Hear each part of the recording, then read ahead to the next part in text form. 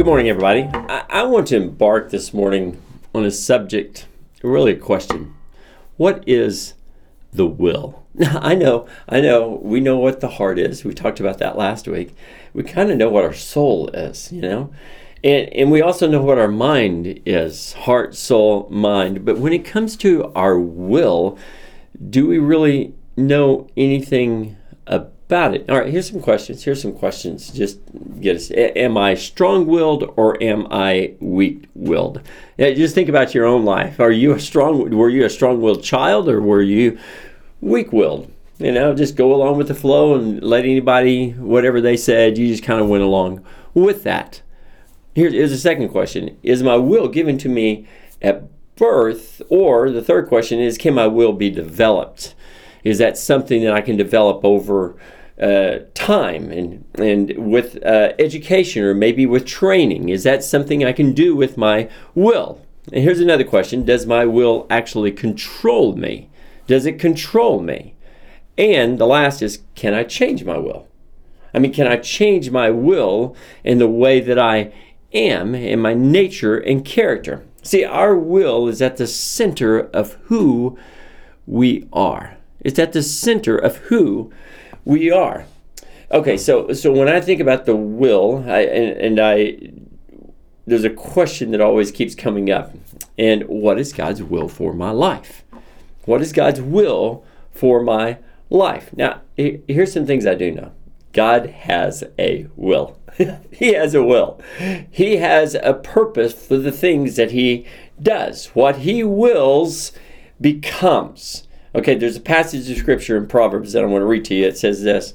It says, many are the plans in a man's heart, but it is the Lord's purpose that prevails. It's the Lord's will that prevails. Many are the plans in a man's heart, but hey, when it comes to God, his will be done. It will be done. So what is God's will for my life? Okay, so before we get there, let's kind of go back to the very beginning. Was I created with a will? How did I actually receive? Did the will come about after Adam and Eve and their sin in the garden? Where was that? When did it actually happen? Well, God had a will, and God being in the same nature and character of God, in that he created man in his own image, God has a will, and he also gave that to you and to me. The Imago Dei, that image of God that's placed in every single human being. Every single human being with that Imago Dei, that presence of God, the essence of who he is, the eternal is inside each and every one of us. It also came with a will.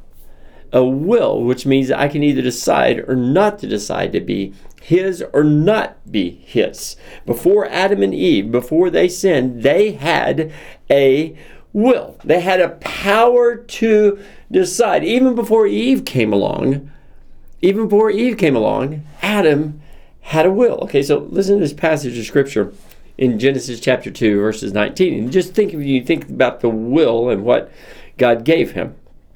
Now the Lord God had formed out of the ground all the wild animals and all the birds in the sky. He brought them to the man to see what he would name them. And whatever the man called each living creature, that was its name. So the man gave names to all the livestock, the birds in the sky, and all the wild animals. Okay, so what is the will? What is the will? You can write this down. The will is the power to decide. It is a power to decide. Okay, so another interesting thought. This is kind of a side road, okay? But I just thought it was interesting. I was thinking about God's created beings as well. The angels, his servants, and I was wondering, did God give them the ability to choose as well? Did he give them the ability to give them a will? And the answer is absolutely yes, he did. All right, look in Hebrews chapter 1, verse 14. It says this, are they not all ministering spirits and out to serve for the sake of those who are to inherit salvation? ministering spirits sent out to serve. They have the choice of that, because when you look at Jude verse 6, it says this, and the angels who did not stay within their own position of authority, but left their proper dwelling, he has kept in eternal chains until gloomy darkness, until the judgment of the great day. Okay, so even the angels had the power to decide. Because when you are created by God, he puts the essence of the holy inside you. The Imago Dei, and with that is your will.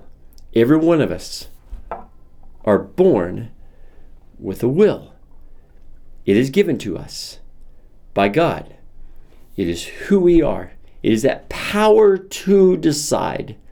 It's the power to say, I will honor you, God, or I will not honor you. I will love you, I will hate you. And that's, I will serve you, or I will not serve you. I will be disobedient to you. I will be faithful to you, or I will be unfaithful to you. Okay, so when you think about your will, most of our wills can fit into three different categories. And most of us know these, but I'm just going to give them to you anyway. And how many of us? So the first one is the strong-willed, the one who determined to do what one wants to do, determined to do as one wants. You know, when I think about that, I always think about Samson. I don't know why, but the first words out of his mouth are just classic. They're classic. They're the classic strong-willed child that I'm going to do what I want to do, and you're not going to tell me any different. And by the way, any of you strong-willed children? Any of you strong-willed now? Yeah, some of us are still strong-willed, aren't we? Yeah. So you think about the words that came out of Samson's mouth. Here's his first words recorded. First words. I have seen a Philistine woman in Timnah. Now get her for me as a wife. He's saying that to his parents.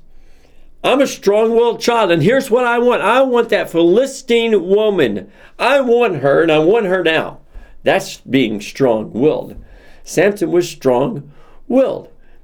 Have you ever done something that you probably shouldn't have done because you were strong-willed? I'll tell you a little story. This involves my middle brother and my mom. When they were in, my brother was in high school or something like that. It was the time when, dipping was a big thing. And so he started dipping. And my mom was just furious. She just hated that he had taken up that habit.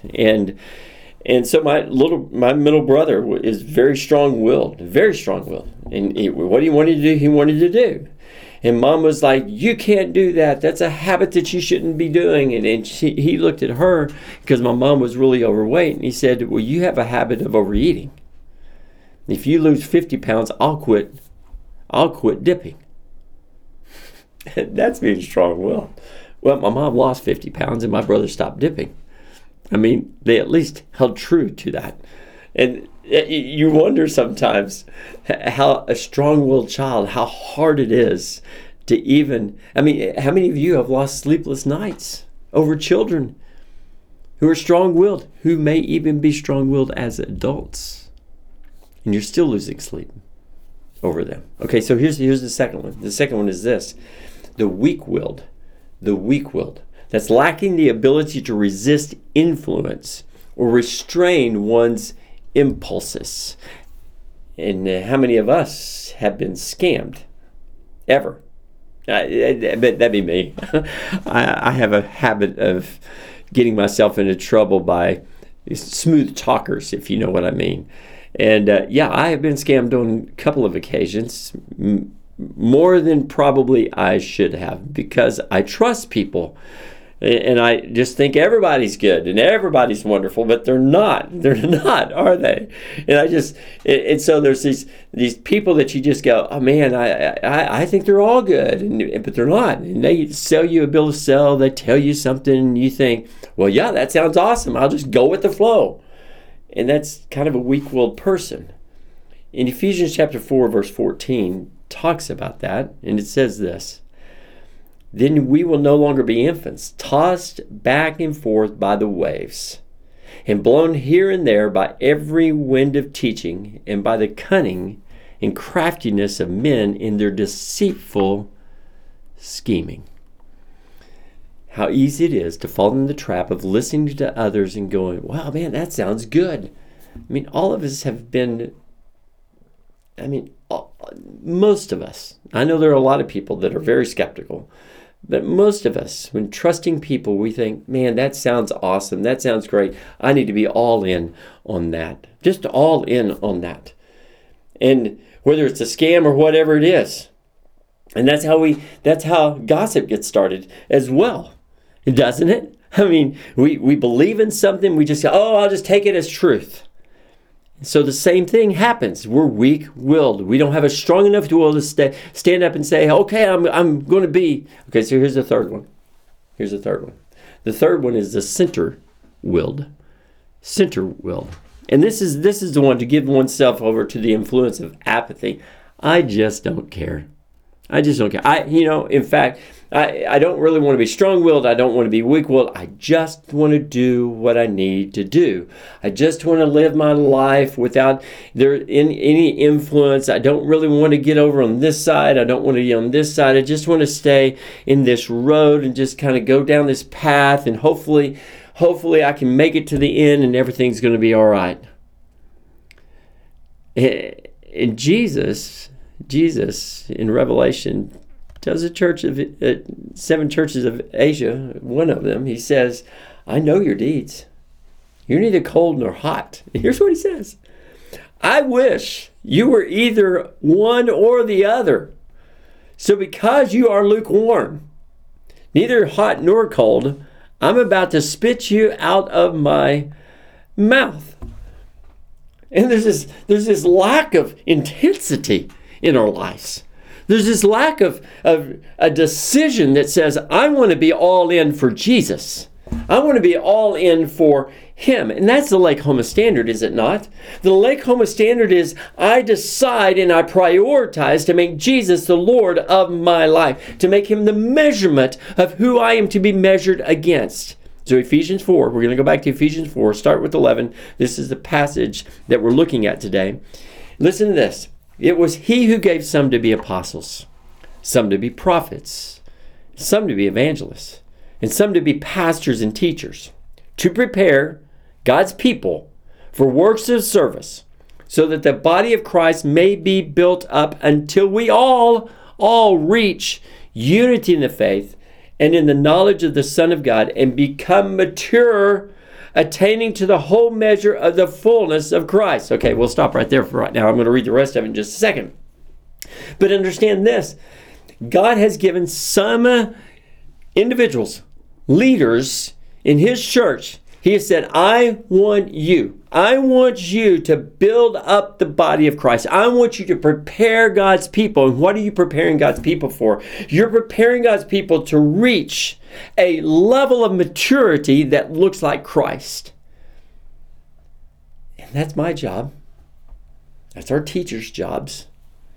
That's Austin's and Carrie's job with the children, and Austin's job with the youth. That's our job, to help people grow up and to look like Christ. To look like Him. Why? Because He's our measurement. Because this is where we're supposed to be. And if we're apathetic and don't really care about that and say, we're over here, and if we're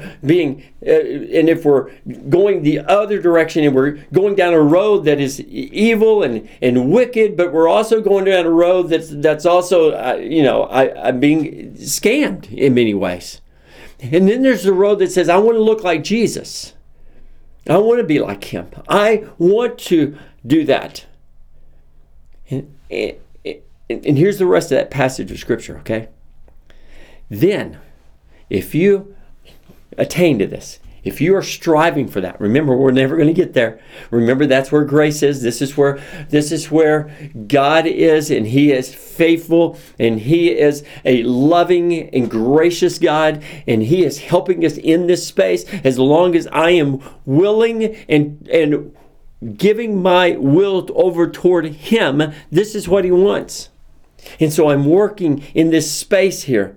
It's attaining to the whole measure of the fullness of Christ. Then we will no longer be infants, tossed back and forth by the waves, and blown here and there by every wind of teaching, and by the cunning and craftiness of men and their deceitful scheming.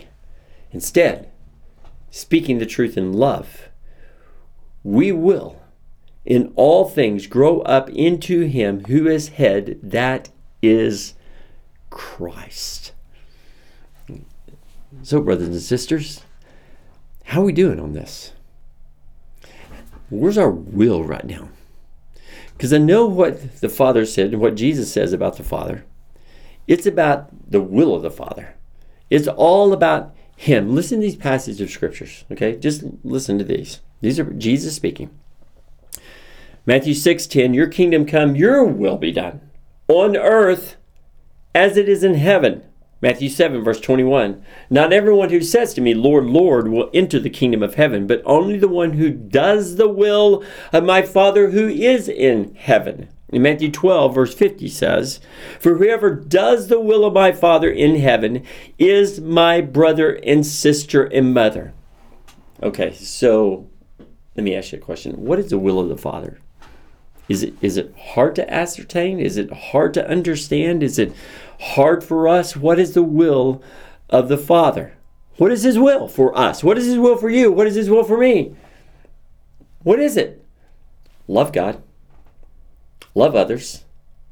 Serve. Be faithful. I think we could probably put everything else inside of those. Love God. Love others. Love ourselves too. Serve and be faithful. If I put him first and his will first in my life, is that what I am doing? Do I love God? And see, here's the thing. In the midst of uncertainty, and you go, well, I want to know where I'm supposed to be, or where God's leading me in this, or where God's leading me on that. I want to know his will for my life. We know his will for our lives. And in the midst of uncertainty, where we don't know our next direction or where we may be headed in our lives and stuff, in the midst of uncertainty, I live my life knowing this is the place God wants me to be. I live my life knowing this is the place where he wants me to be. This is the place he wants me to serve. This is the place he wants me to love. This is the place he wants me to love others. This is the place he wants me to be faithful. In the midst of uncertainty in my life, I love God. I love others. I serve, and I am faithful to him. That's what we do. That's what we do. And when I think about Jesus and I think about whoever does the will of my Father is in heaven, is my brother and sister and mother. My food, Jesus says, is to do the will of him who sent me and finish his work. In John 5, verse 30, he says, but by myself I can do nothing. I judge only as I hear. And my judgment is this. For I seek not to please myself, but him who sent me. And the last, John 6, verse 38 through 40. For I have come down from heaven, this is Jesus, not to do my will, but to do the will of him who sent me. And this is the will of him who sent me, that I shall lose none of all those he has given me, but raise them up at the last day. For my Father's will is that everyone who looks to the Son and believes in him shall have eternal life, and I will raise him up on the last day. Are you doing your Father's will? Or are we doing our will? Is it all about me? And the one thing we have to do with our will that is so hard, so difficult, and yet this is what we've been asked by our Father to do, because this is what he wants from his children, is I must surrender my will to him. That's what Jesus did. Jesus says, it's not about me, it's about him. I want to do what my Father has asked me to do. I want to be about what my Father does. Do we? Do Do we have this sense of urgency that we want to be about our Father's business? And there's three things I just want to give you that are helpful in that. I want to look at Luke 9, verse 23 first, which says this. Then he said to them, whoever wants to be my disciple must deny themselves, and take up their cross daily and follow me. So the first thing I've got to do is I've got to choose decisively that Jesus is going to be, that God is going to be my king, the king of my life, the king of my life. I have to choose this. It's your choice. You have the Imago Dei within you, the will of God to choose your life, to choose whom you're going to serve, whom you're going to listen to, whom you're going to obey. You have that choice in your life. Who are you going to choose? Are you going to take up your cross and follow him? Am I going to make Jesus? Am I going to make my Father the Lord and King of my life? Am I going to surrender all that I have over to him? I got to choose decisively, and I got to decide. I got to agree with myself that this is exactly where I need to be. Exactly where I need to be. I need to be honoring him in every aspect of my life. You've got to make that choice, and you've got to agree within you that this is good for me. It's good for me. And then we got to carry it out. We got to carry it out. Our lives are about a decision that we make. And I don't know, I just feel like there's not this sense of urgency within us. There's not. Do you realize tomorrow may not be here? Do we realize that this is, I'll make that decision. I'll really surrender my life to him down the road. But now, brothers and sisters, there's a sense of urgency that Jesus is coming back. He is coming back at a time that I don't know, you don't know, we don't know. And the question is how is he going to find his will if he came today? If he came today, how will he find your will? Is it totally devoted to him? Or is it totally devoted to self? Is it strong-willed? Is it weak-willed? Is it just centered-willed like apathy? I don't care. I just kind of do my thing. I mean, I come to church, I do those things, but where's the zeal? Where's the zeal for him? Where's the passion for God? God wants us all in, not just part of us, not just some of us. He wants us all in. He wants us all in for him and not for other things in this world. All in for him. And here's the problem. I said it was last week. I'll say it again this week. The problem with our lives and the thing that keeps us holding us back is our ego. It's that pride within inside of us. It is that ego. We've got two options with our ego. Two options. And the first option is we can edge God out. Edge God out. And we can just edge him out. That's the first choice that we have. We can say, God, I don't really want you. I'm going to live my life the way I want to, and I'm going to go this direction. Or we can exalt God only. We can give him praise and glory and honor in every aspect of our lives. Every aspect of our lives. He wants that from us. He does. He wants that from you. He wants that from me. Am I really willing to surrender all that I have for him? I hope and pray we are. I hope and pray we do. I hope we're not lukewarm, neither hot nor cold. I pray that we are on fire for him, giving everything we have and saying, Lord, take my will and make it yours. Make it yours. Holy to you. I love you, Lakoma. Thank you. Blessings.